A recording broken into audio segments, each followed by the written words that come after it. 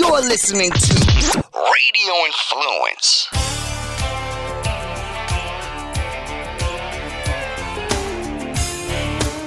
Welcome back to another edition of the Real Animals Podcast, always presented by my good friends at Contender Boats. Today, feeling really, really blessed. We're going to get joined by another longtime friend of mine from the world of professional bass fishing. He's an Elite Series pro. He's a 9-time Bassmaster Classic qualifier, over $1.1 million in career earnings from the beautiful city of Gainesville, Florida.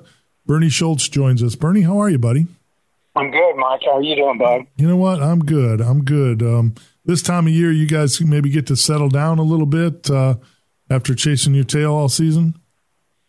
Yeah, it's kind of, been a long gone out season, as you know, because of COVID. We've had numerous events rescheduled and postponed and rescheduled, and then finally got the season wrapped up a couple of weeks ago.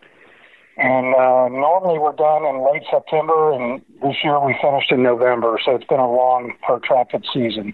Yeah, I'll bet you with everything going on there. So how does this whole thing start for Bernie Schultz? How does Bernie go from, young Bernie to professional bass fisherman? Yeah, man, I totally backed into it, Mike. I was a student at the University of Florida, and I'd fished all my life, but never had any experience with competitive fishing. And one of my instructors at the School of Fine Arts, I was an illustrator in college, and that's what my degree's in. But anyway, one of my instructors was in a bass club, and I was wearing fishing shirts, and he noticed, and we got a conversation going, and he invited me to fish with him a few times, which I did. And after a while, he thought that I should be involved with the bass club and competitive fishing, and one thing led to another. Never had intentions of becoming a professional angler. I totally backed into the sport. That's kind of cool. My route was kind of similar. That's interesting. I never, people ask me all the time, now that I've been, professionally fishing for over 20 years, they're like, God, is this something you dreamed about as a kid? I'm like, no. Actually, I did. I never thought about it once. The whole thing just kind of happened through my competitive nature. I like to fish. I grew up fishing, but never thought about it as a business or anything. So that's pretty interesting. So the whole thing for you, because I know you dabble on the saltwater side quite a bit too. Did the whole thing, is that because you grew up in Gainesville, or when you were young, did you do both? No, actually, I was born and raised to ninth grade in Sanford, Florida. Oh, okay. And my mom and my grandfather were really the motivators, the ones that initiated my exposure to fishing. And my granddad liked to fish on the Gulf and on the St. Johns River. We lived on Lake Markham, which was within hiking distance to the Wekiva River, which is a feeder stream to the St. John's, and I just had a lot of diverse type places to fish when I was a kid. When I got into high school, my dad had bought a fish market in Coconut Grove, Miami, and I worked in that market, and I got to meet some of the guys that brought fish to the market, and that led to trips out in Biscayne Bay and the Upper Keys. And, living in Miami through high school and the first year of college, I did a lot of, snook fishing and bass fishing in the canals and sometimes out on the flats. But it wasn't until I got into college at the University of Florida when I met that instructor that he really got me into competitive fishing. And I just, like I said, it was never part of the plan, but it worked out. So as you as you venture into professional bass fishing, I have to know, 9-time Bassmaster Classic qualifier, what's it like the first time you launch the boat at a Bassmaster Classic and that, it's day one of the Super Bowl of fishing? Yeah, it's bigger than life. You work all year to get there. Sometimes it takes several years to get there. And I'm in a bit of a slump now, but the first day of that event is overwhelming. There's huge crowds. As you know, even though we're out there at 5 a.m. in the morning, there can be 3,000 or 4,000 people at the boat ramp just to see us take off. Wow. And then once we get in at the end of the day and get, shuttled over to the convention center or wherever the arena is where we weigh in, depending on the venue, there can be as many as 60,000 fans, 40 to 60,000 fans sitting in the bleachers watching. So it's a big deal. There's a lot of media aside from the fans. There's always, people watching, people looking over your shoulder.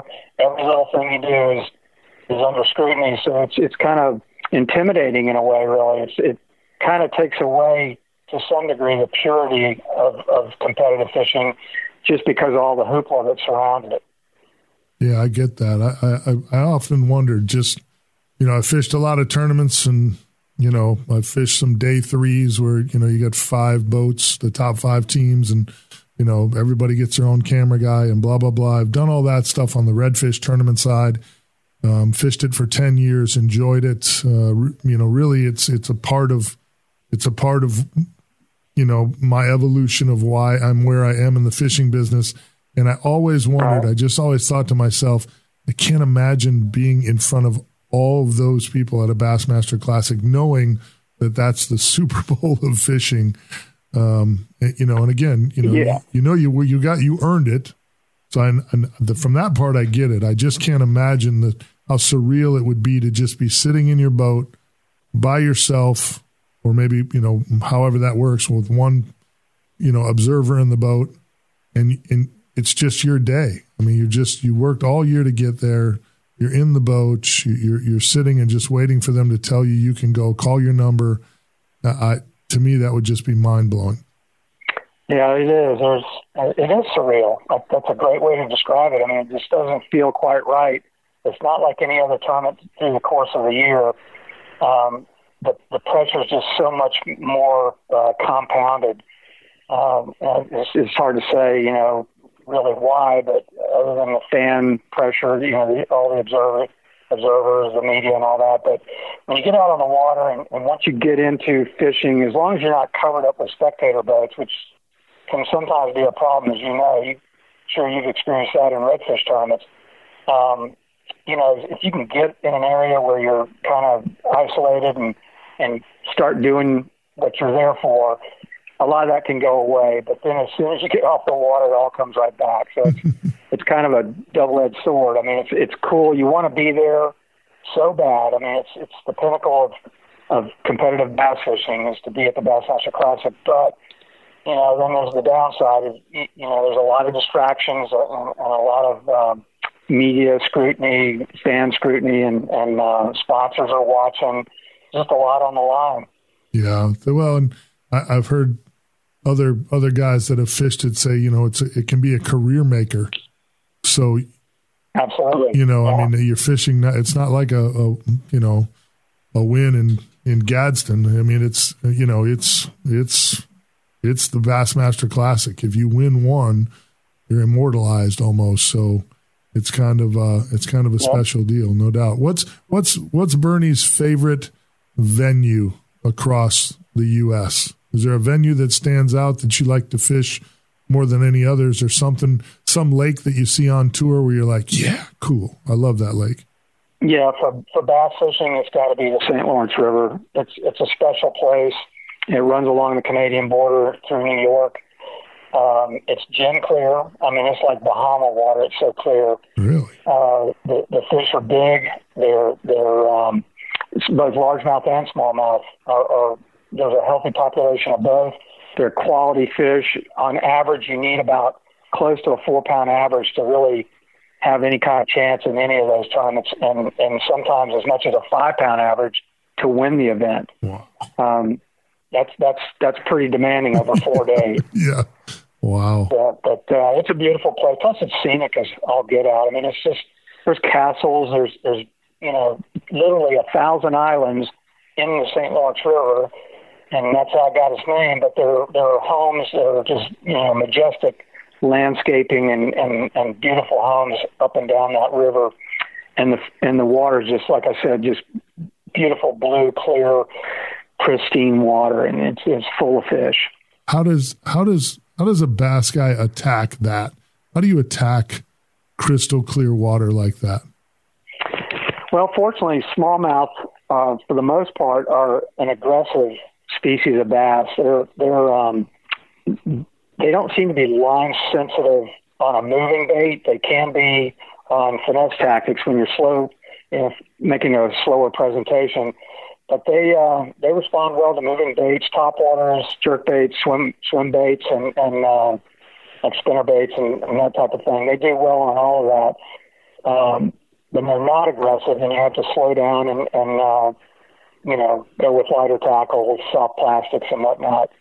But it's kind of the way, my approach is similar to the way I fish on the flats in Florida. I fish shallow. I look for shallow shoals, sandbars, grass flats, and I go with, I start at the top and work down through the water column so I figure out how to connect with the better fish. And it's, you just got to forget about the clear water and just, fish the techniques and maybe, accommodate the tackle to the situation. Yeah. That makes sense. I always try to explain to people or get into conversations, I guess, at least with a lot of people when you get talking about the bass guys and talking about, guys like yourself, like Shaw Grigsby and, so many others, Jacob Wheeler, and it doesn't matter. The names that people know, the pro bass guys, right, the best of the best in the country. What is it, Bernie, that makes you guys different? Bass fishing so popular. I mean, from, one end of the United States to the other, in other countries, bass fishing is so popular. It's such a, so many people do it. There's so many, local bass tournaments and, my radio show, we get them all the time over here in, Lake Alfred and in Winter Haven. We get all these people calling in this bass club and that bass club. And, you got college kids bass fishing now and all. The sport is so incredibly inundated with anglers. There's so many people that do it. What is it that makes the best of the best stand out? How does somebody that wants to be an elite 100 or elite 200 guys in the country, how do you get there? Well, the simple answer, and you could answer this yourself, is time on the water. Having good instincts is really important, and having good skills, casting and presenting a lure, those types of skills, those are essential. But it just, to me, it comes down to time on the water and being able to read habitat in a hurry. And that's the biggest challenge in competitive bass fishing is we're under a limited time constraint. We only have 2.5 days essentially on every event to scout a body of water, get familiar with it, and figure out where the better fish are or how to catch the bigger fish if they're not in an area, what pattern is going to work that'll get you through the event. If the conditions change, you got to be able to adapt, and wind directions change, water levels can change in a day or sometimes in hours. And it's just being able to think on your feet and be adaptable, open-minded, but also have that skill set to go with it. These young guys that are coming out today, Mike, are so good. I'm really challenged to try and keep up with them. They know electronics inside and out. They've got all the skills, the mechanics down to a science. It's second nature to them. And when I got into competitive fishing, it was a learning curve. I didn't know a whole lot. I knew how to catch bass, but I didn't know how to, pattern fish or find fish on reservoirs or, rivers like the St. Lawrence or the Potomac. There's so many types of habitat that bass live in. And I think that's the draw. I think that's the beauty of the fish and the sport is that bass are, they're adaptable creatures. They can live in a wide range of bodies of water types, whether it's tidal rivers and deep mountain reservoirs or shallow discount lakes in Florida or desert reservoir lakes.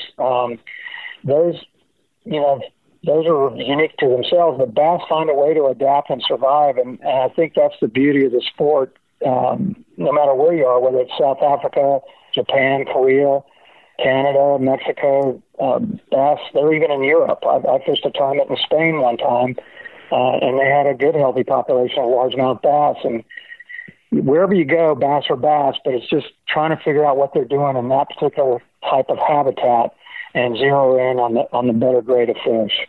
To me, I guess I was just always blown away, in looking at a bass tour schedule, where you're, opening season in Kansas, and, guys from Florida now got to go to Kansas or to Texas or Oklahoma.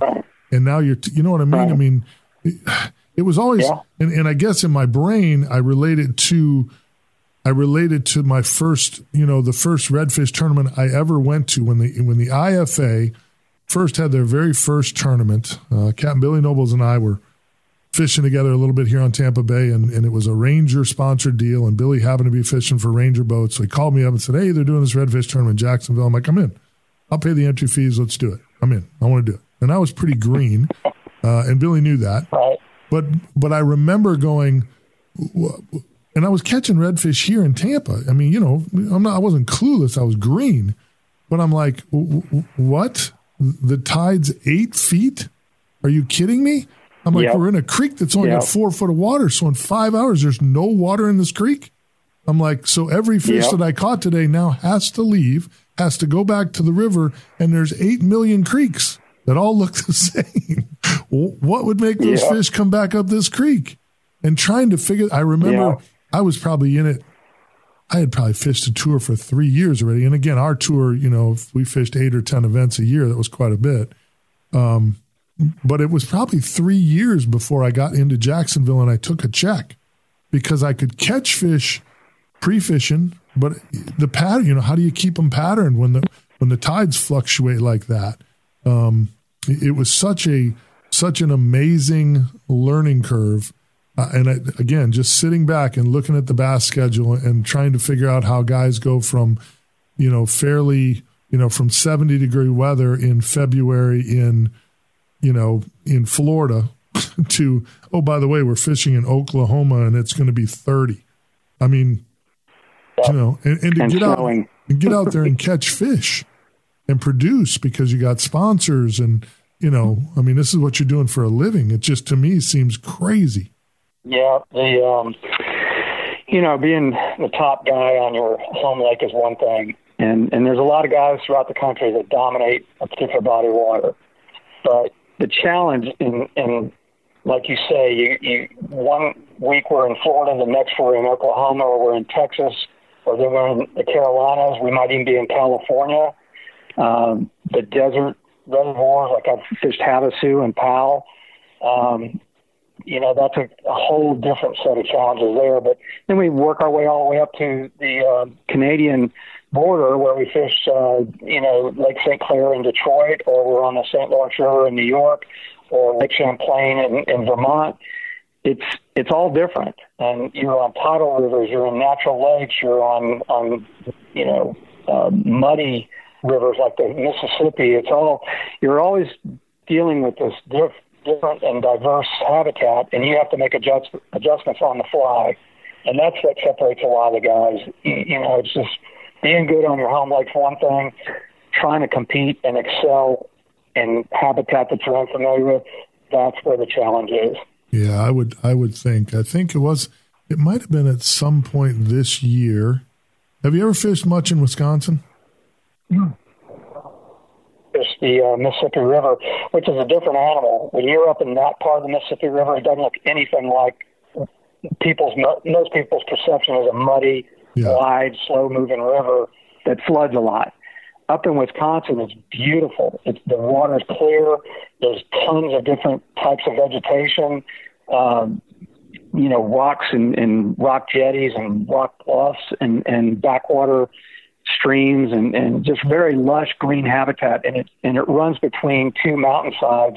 It's so picturesque, Mike. It's just, if you haven't been there, you need to experience it. Well, it's full of bass. I grew up in Wisconsin, which is what led me to that kind of that question. I grew up in central Wisconsin. I actually grew up on Lake Winnebago, and I can't remember what I was watching, but it might even been on social media now, the way so many events get pimped out in different lakes. But I was like, man, they're having a professional bass tournament on the lake I grew up on. And when I grew up, we fished for two things, really. We fished for perch and we fished for walleyes. You might fish for sheephead too, which is the freshwater sheephead are different than the saltwater sheephead. But, you know, I never bass fished as a kid. Never. And now my dad, you know, there's smallies up there. There's phenomenal bass fishing on this lake now. And I'm like, how did all that happen? That's crazy. But as you well know, Wisconsin and Minnesota, that region of the country, they have way more water than we do. Sure. Fresh water. Yeah. Yeah. You know, so many lakes and so many different types of habitat up there. But yeah, that's God's country up there for fishermen. I mean, there's all kinds of species to catch, and bass are everywhere in that part of the country. Yeah, it's really interesting to me that whole thing kind of crawled that way, and now I have to go to Wisconsin and just go to the Mississippi River. I spent a lot of time near the Mississippi, obviously, you know, Louisiana, all that stuff. When you said, you know, floody and brown and lots of current, and I think of Venice. I think of Venice, Louisiana, right away. Let's talk about one of your passions. So you have a passion for vintage fishing tackle. I do. It's an affliction. I do. I've been. I guess my grandfather kind of got me into it. My grandmother was an antique dealer, and my grandfather always had, you know, old guns, and he was a fisherman. He had a lot of tackle, and I think fishermen of any type are collectors. I mean, if you're not collecting vintage lures, you're collecting contemporary lures, and we're collectors by nature. I think every angler out there likes fishing tackle and as much as he can get his hands on. I just happen to focus on earlier stuff, and one thing led to another, and now it's kind of an obsession. I like collecting and researching the stuff. I write about it. My columns at Bassmaster.com deal with antique tackle from time to time, and I write for some of the collector publications. But it's a unique facet of fishing. It's, you know, they're the tools of my trade, so it just seems natural to want to know more about them and the origins of where these lures came from. And I would encourage anybody that ever listens to this to pursue it. It's a great hobby. There's all different levels you can get involved in. You can find the stuff at flea markets. You can find it at estate sales. You can find it online. On Facebook, there's a number of different collector groups for different types of tackle. And there's also countless websites, and there's eBay. So sourcing the stuff's not a problem. It's out there. You just got to find your niche and pursue it. That's interesting. I actually have, and I'm not a collector. I just have some stuff that was handed down. I have a 100-year-old Tonkin cane fly rod that hangs on the wall in my office that I think is just unique because of its age. And then I have a lot of stuff that was my grandfather's, old Mitchell 300s and, you know, stuff like that, he just, you know, so I put that all over my office walls amongst some prints and, you know, redfish and snook and trout and some awards and that type of stuff. But to me, I've never been able to just get kind of crazy, dive into it. I know my buddy Ron out at Ron's Tackle Box in Lake Alfred. Have you ever been over to Ron's place? Yeah, I know Ron. Yeah, I thought you might. I know he's supposed to have a lot of vintage tackle in there as well. So that's pretty cool. What's the favorite? Do you have a favorite piece? Do you have anything that means the most to you out of your collection? It'd be hard to single one out. I tell you, the areas that I focus on, Mike, are Florida-made lures. Florida has a rich history in lure making. Right. A lot of the big manufacturers up north did their research in Florida in the winter months. A lot of their field testing was done down here, obviously because the lakes were frozen up north, so they'd come down here, test their tackle, and they do it in fresh and saltwater, not just bass, but they test them on snook and tarpon and redfish, whatever would bite in saltwater. That was part of the testing program. But so, you know, Florida has a deep history, rich history. One company I really like is Barracuda brand lures. They were made in St. Petersburg. Yep. That company was established in the late 20s and lasted to about probably the late 50s, maybe early 60s. I think it was done by 58 or 59. But anyway, that's just one of numerous Florida manufacturers that I collect. I kind of like it because I was born and raised in Florida, and it kind of made the most sense. And availability was also part of that, because I'm in Florida. Florida-made lures are easier to find than something from up north, and that's kind of consistent with a lot of collectors. They'll collect the manufacturers in their own regions or states or whatnot. Some guys venture beyond that, but I also like early miscellaneous companies, that's kind of a weird way to phrase it, but that's how they're kind of cataloged. Smaller companies that had only one or two lures that ever made it to the shelves. They're pretty obscure. They probably had a short production run. Some of them made some really unusual, even wacky type of fishing contraptions, and those are the ones I really like. Anything mechanical, like mechanical frogs or mechanical fish, stuff like that has moving parts. I really like those. Those are highly sought after and very difficult to find, especially in any kind of condition. But I like it all. I mean, I don't collect rods and reels so much, mostly lures. How do you showcase that? Or do you not showcase it? Do you just put them all in boxes and go through them? Or do you have a showcase in your office or in your home somewhere? Yeah, I have a small display at home, but I'll tell you, the best way is at shows around the country. And there are organized groups that sanction shows. Florida, for example, like our buddy Ron, he's a member of the Florida Antique Tackle Collectors. We have shows throughout the state, several a year. And our biggest show is coming up in February in Daytona at the Plaza Resort and Spa, which is right on the beach. It's a really beautiful old vintage hotel. It's the perfect setting for an antique tackle show, but hundreds of people will come from around the country, even outside the country, to show their stuff. They set up exhibits and compete, actually. Some just go for the interaction. Some go to sell, buy, and trade. And there's shows throughout the country like that. So it's not hard to find your way into the hobby. It's just a matter of making the first step. There's a club called the National Fishing Lure Collectors Club, the NFLCC.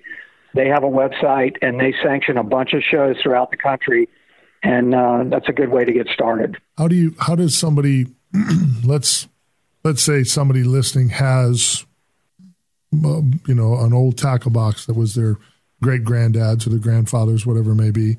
How do they know? How do you find out what you have, what it's worth? I mean, how does somebody that is in the business like yourself, not that you would do this, but how does, somebody not come in and go, I'll give you $100 for that tackle box, knowing that maybe there's, I don't know, $500 worth of lures in there? Is there someplace listeners can go to find out pricing? Yes, absolutely. Okay. Absolutely. If you go to one of our shows, there are guys that will give free appraisals. There's no obligation, no cost. You just show up with your granddad's tackle box, and they'll go through it, and they'll tell you what's valuable, what's not. And you'll have the option to enter it in an auction. If you decide you want to sell, you can auction it to the highest bidder, which can get very competitive. I mean, you got some of the top collectors around the country and some out of the country that are there hoping to find something rare for their own collection. So these auctions could get very competitive.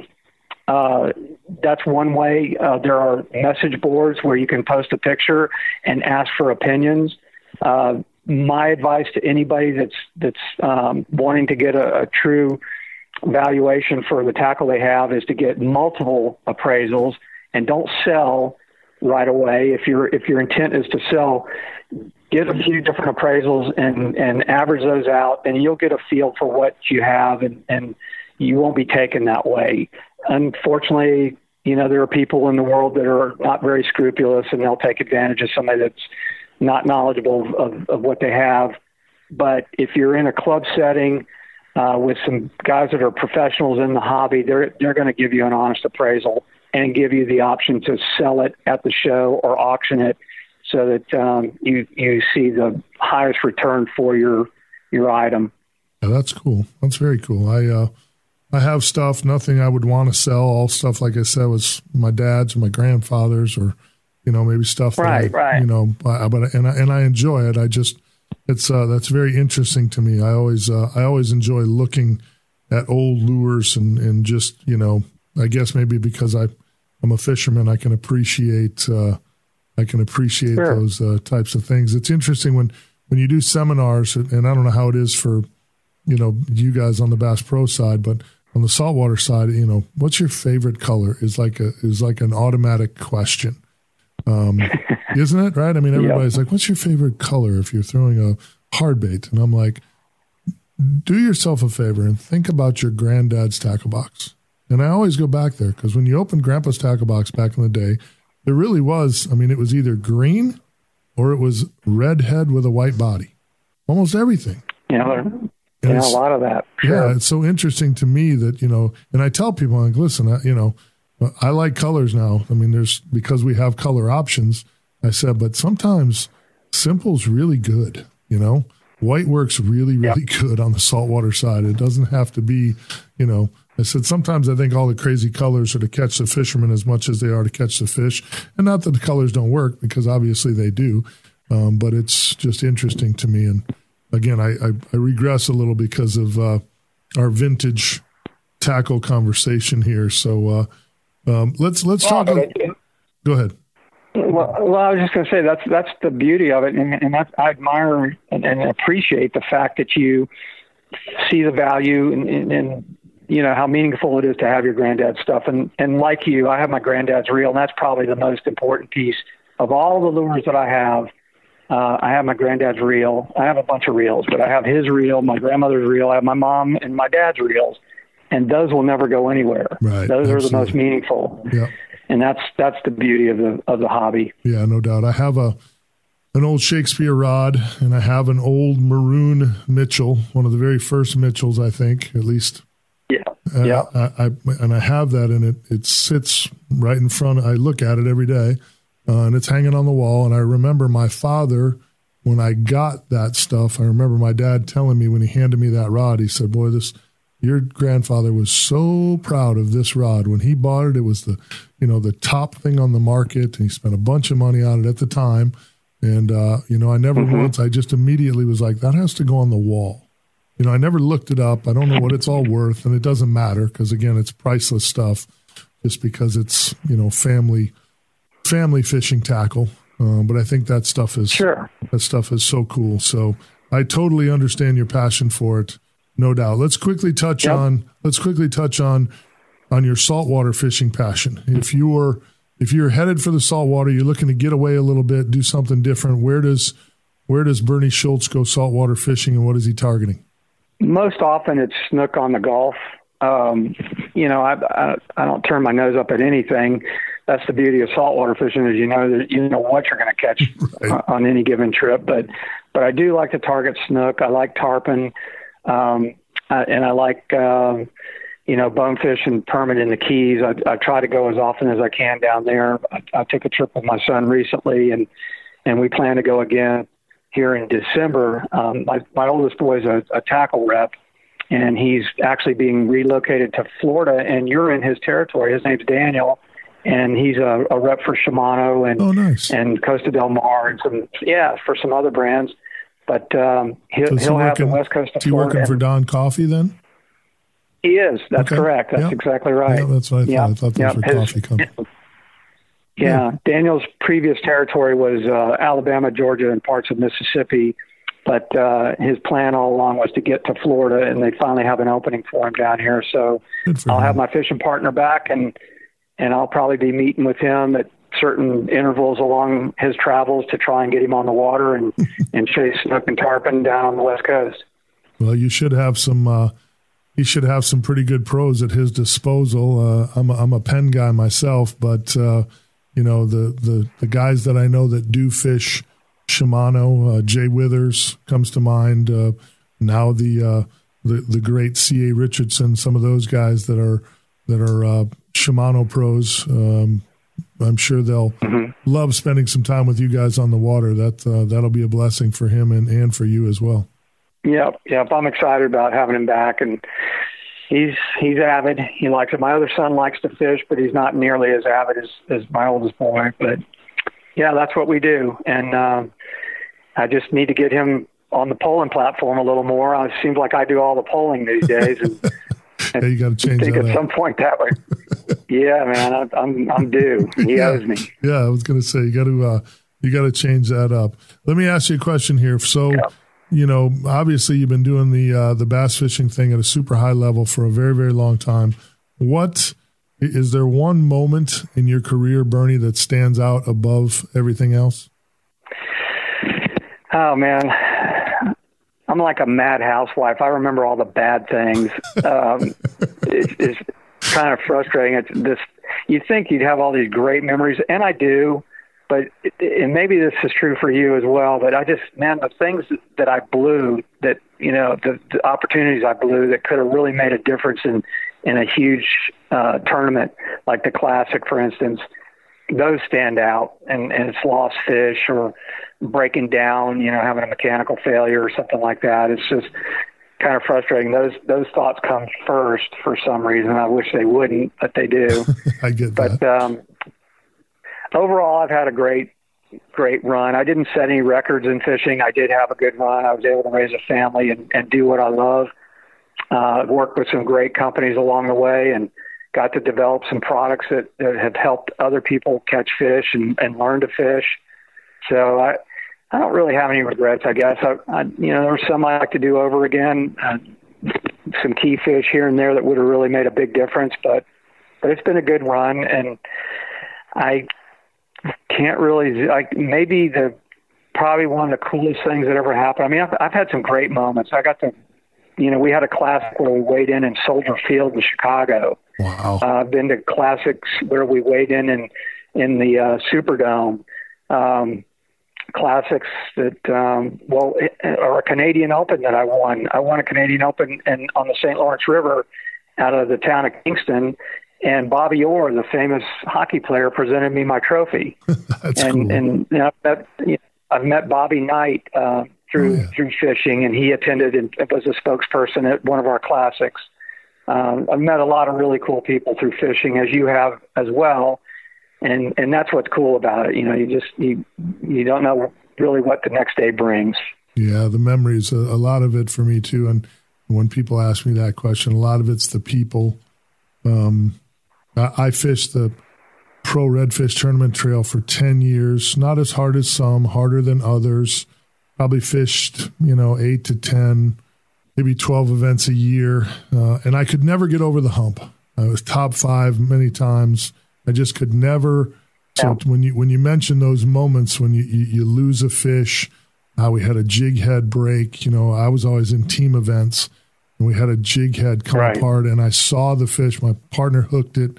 We had one 7.5-pound redfish in the boat. We needed one more stud, and he stuck it. And I knew that fish was under that tree because I had just pulled one out of there. I'm like, I'm telling you, there's another one in there.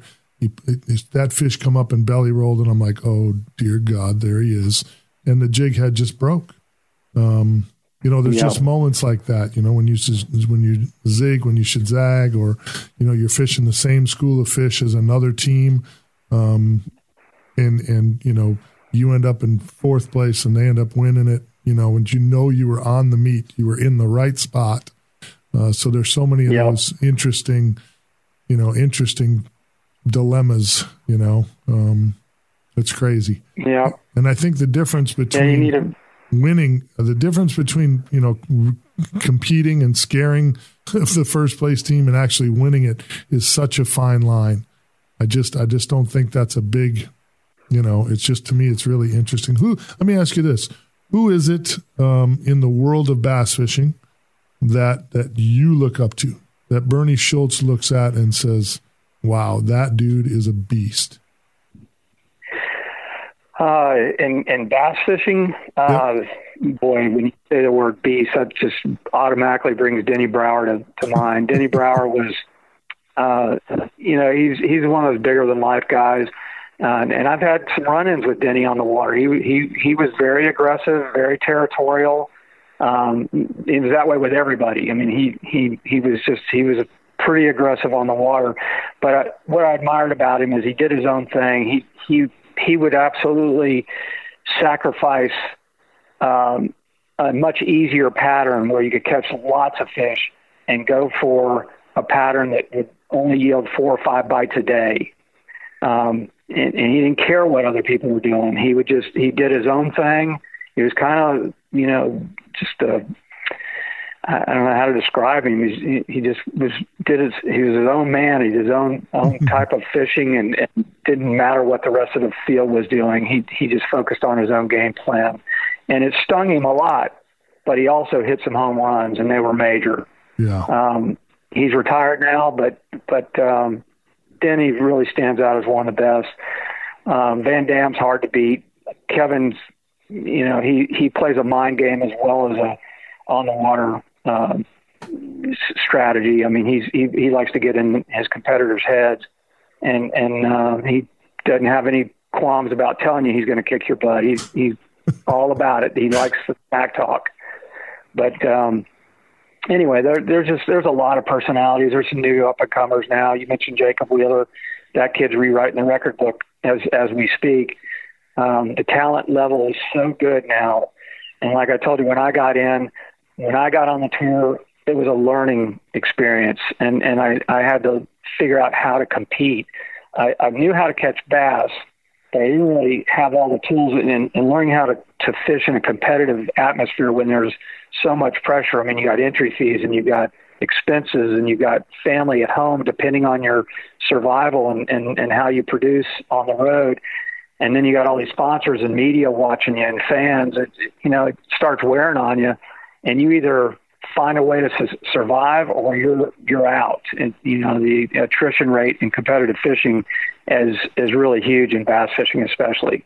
Yeah, you know what else I noticed too, and I don't think I've met, and I'm sure there is, and obviously you've met a lot more of them than I have, but I don't think I've met a bass pro of any substantial ilk, I don't think I've met a single guy that I didn't walk away from absolutely blown away at how humble and how nice and how outgoing, how well spoken. I think that's all part of it. I really do. I think there's something to the mental makeup of that person. Bobby Lane has become a good friend of mine. Such a nice guy, so well spoken, just friendly, big smile. Shaw Grigsby, a really good friend of mine for a long time, and just every time I see the guy, he's just smiling and talking and interactive and happy to be wherever it is. You might be at Power Pole, you might be at ICAST, you might be at a tournament somewhere.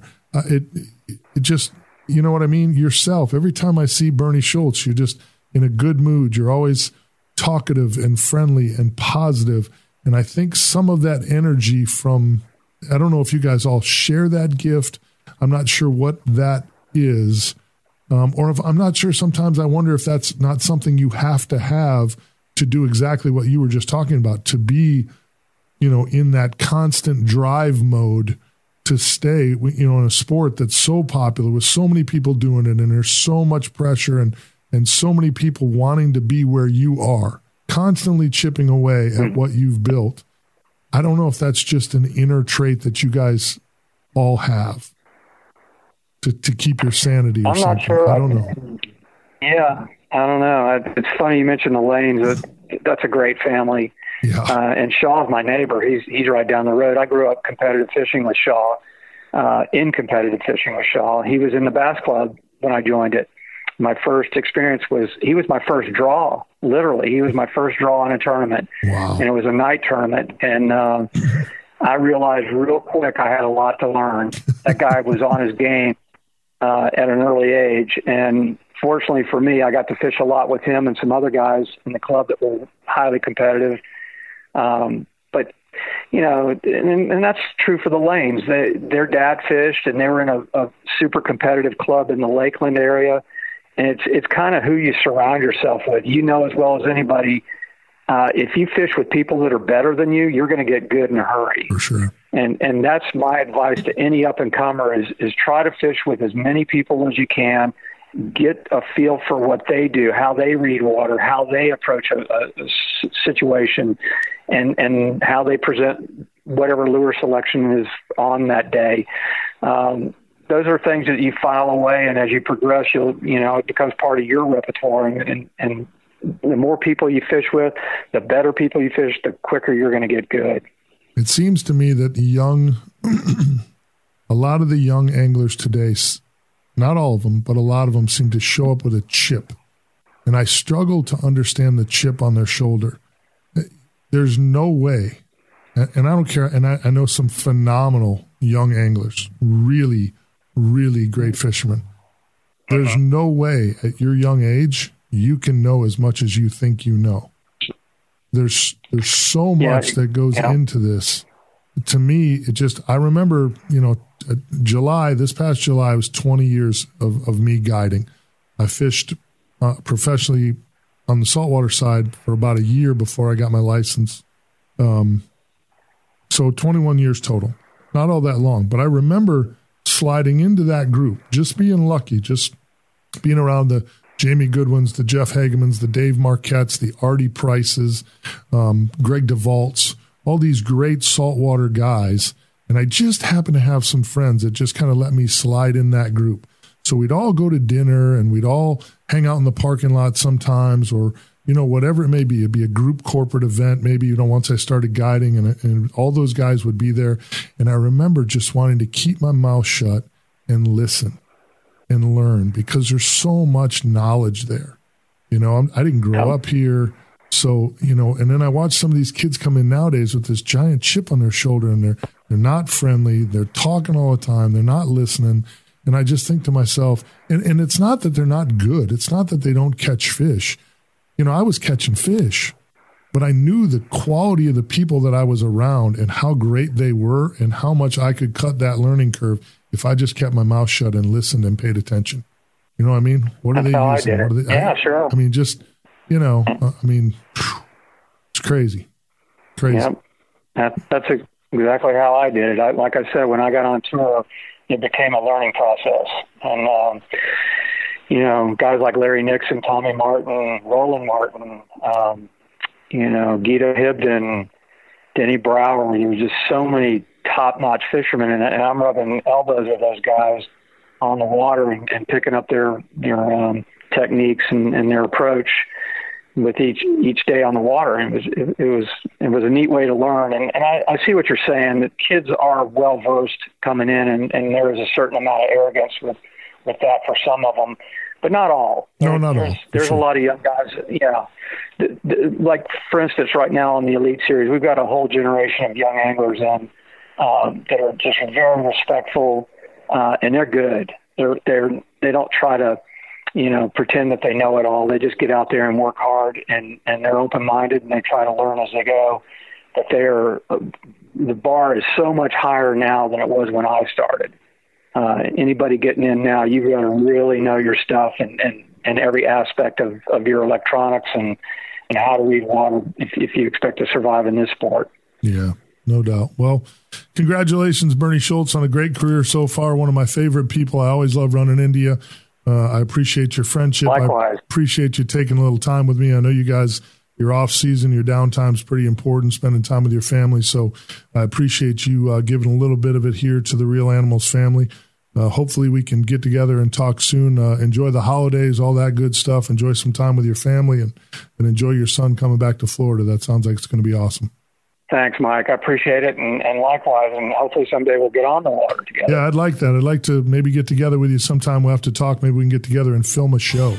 Do a little Real Animals adventure, and have old Bernie put me on the meat somewhere. That'd be fun.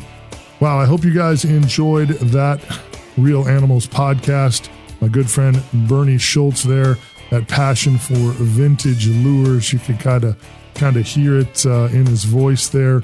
Great saltwater fisherman. Again, anytime you're an Elite Series Bass Pro, you've accomplished something over $1.1 million in career earnings, and just a great human being. He's been a good friend to me in the fishing business for many, many years. 9 Bassmaster Classics. That to me is just a mind-blowing number. Just really enjoyed that podcast. And again, I hope you guys enjoyed it as well.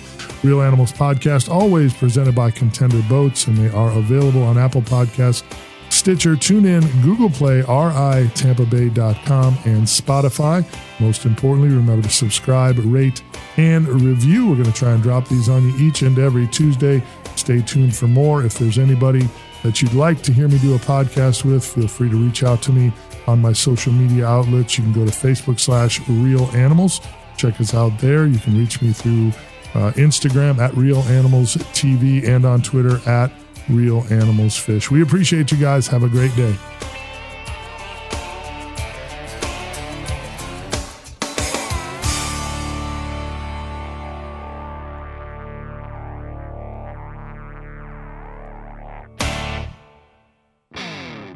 Radio Influence strives to bring you excellence in podcasting. We work with personalities like TV chef Brian Duffy, radio personalities like Ian Beckles, news and political pundits like independent journalists Frank and Tracy Beans, experts from the sports world like veteran football scout and coach Chris Landry, pro wrestling personality David Penzer, MMA experts Jason Floyd and Daniel Galvan, and strength and conditioning coach Jeff Krashell. If you're looking for food, sports, music, entertainment, politics, no matter the topic, Radio Influence has something for everyone. All of Radio Influence's programming can be found on Apple Podcasts, Stitcher, TuneIn Radio, Google Podcasts, and RadioInfluence.com.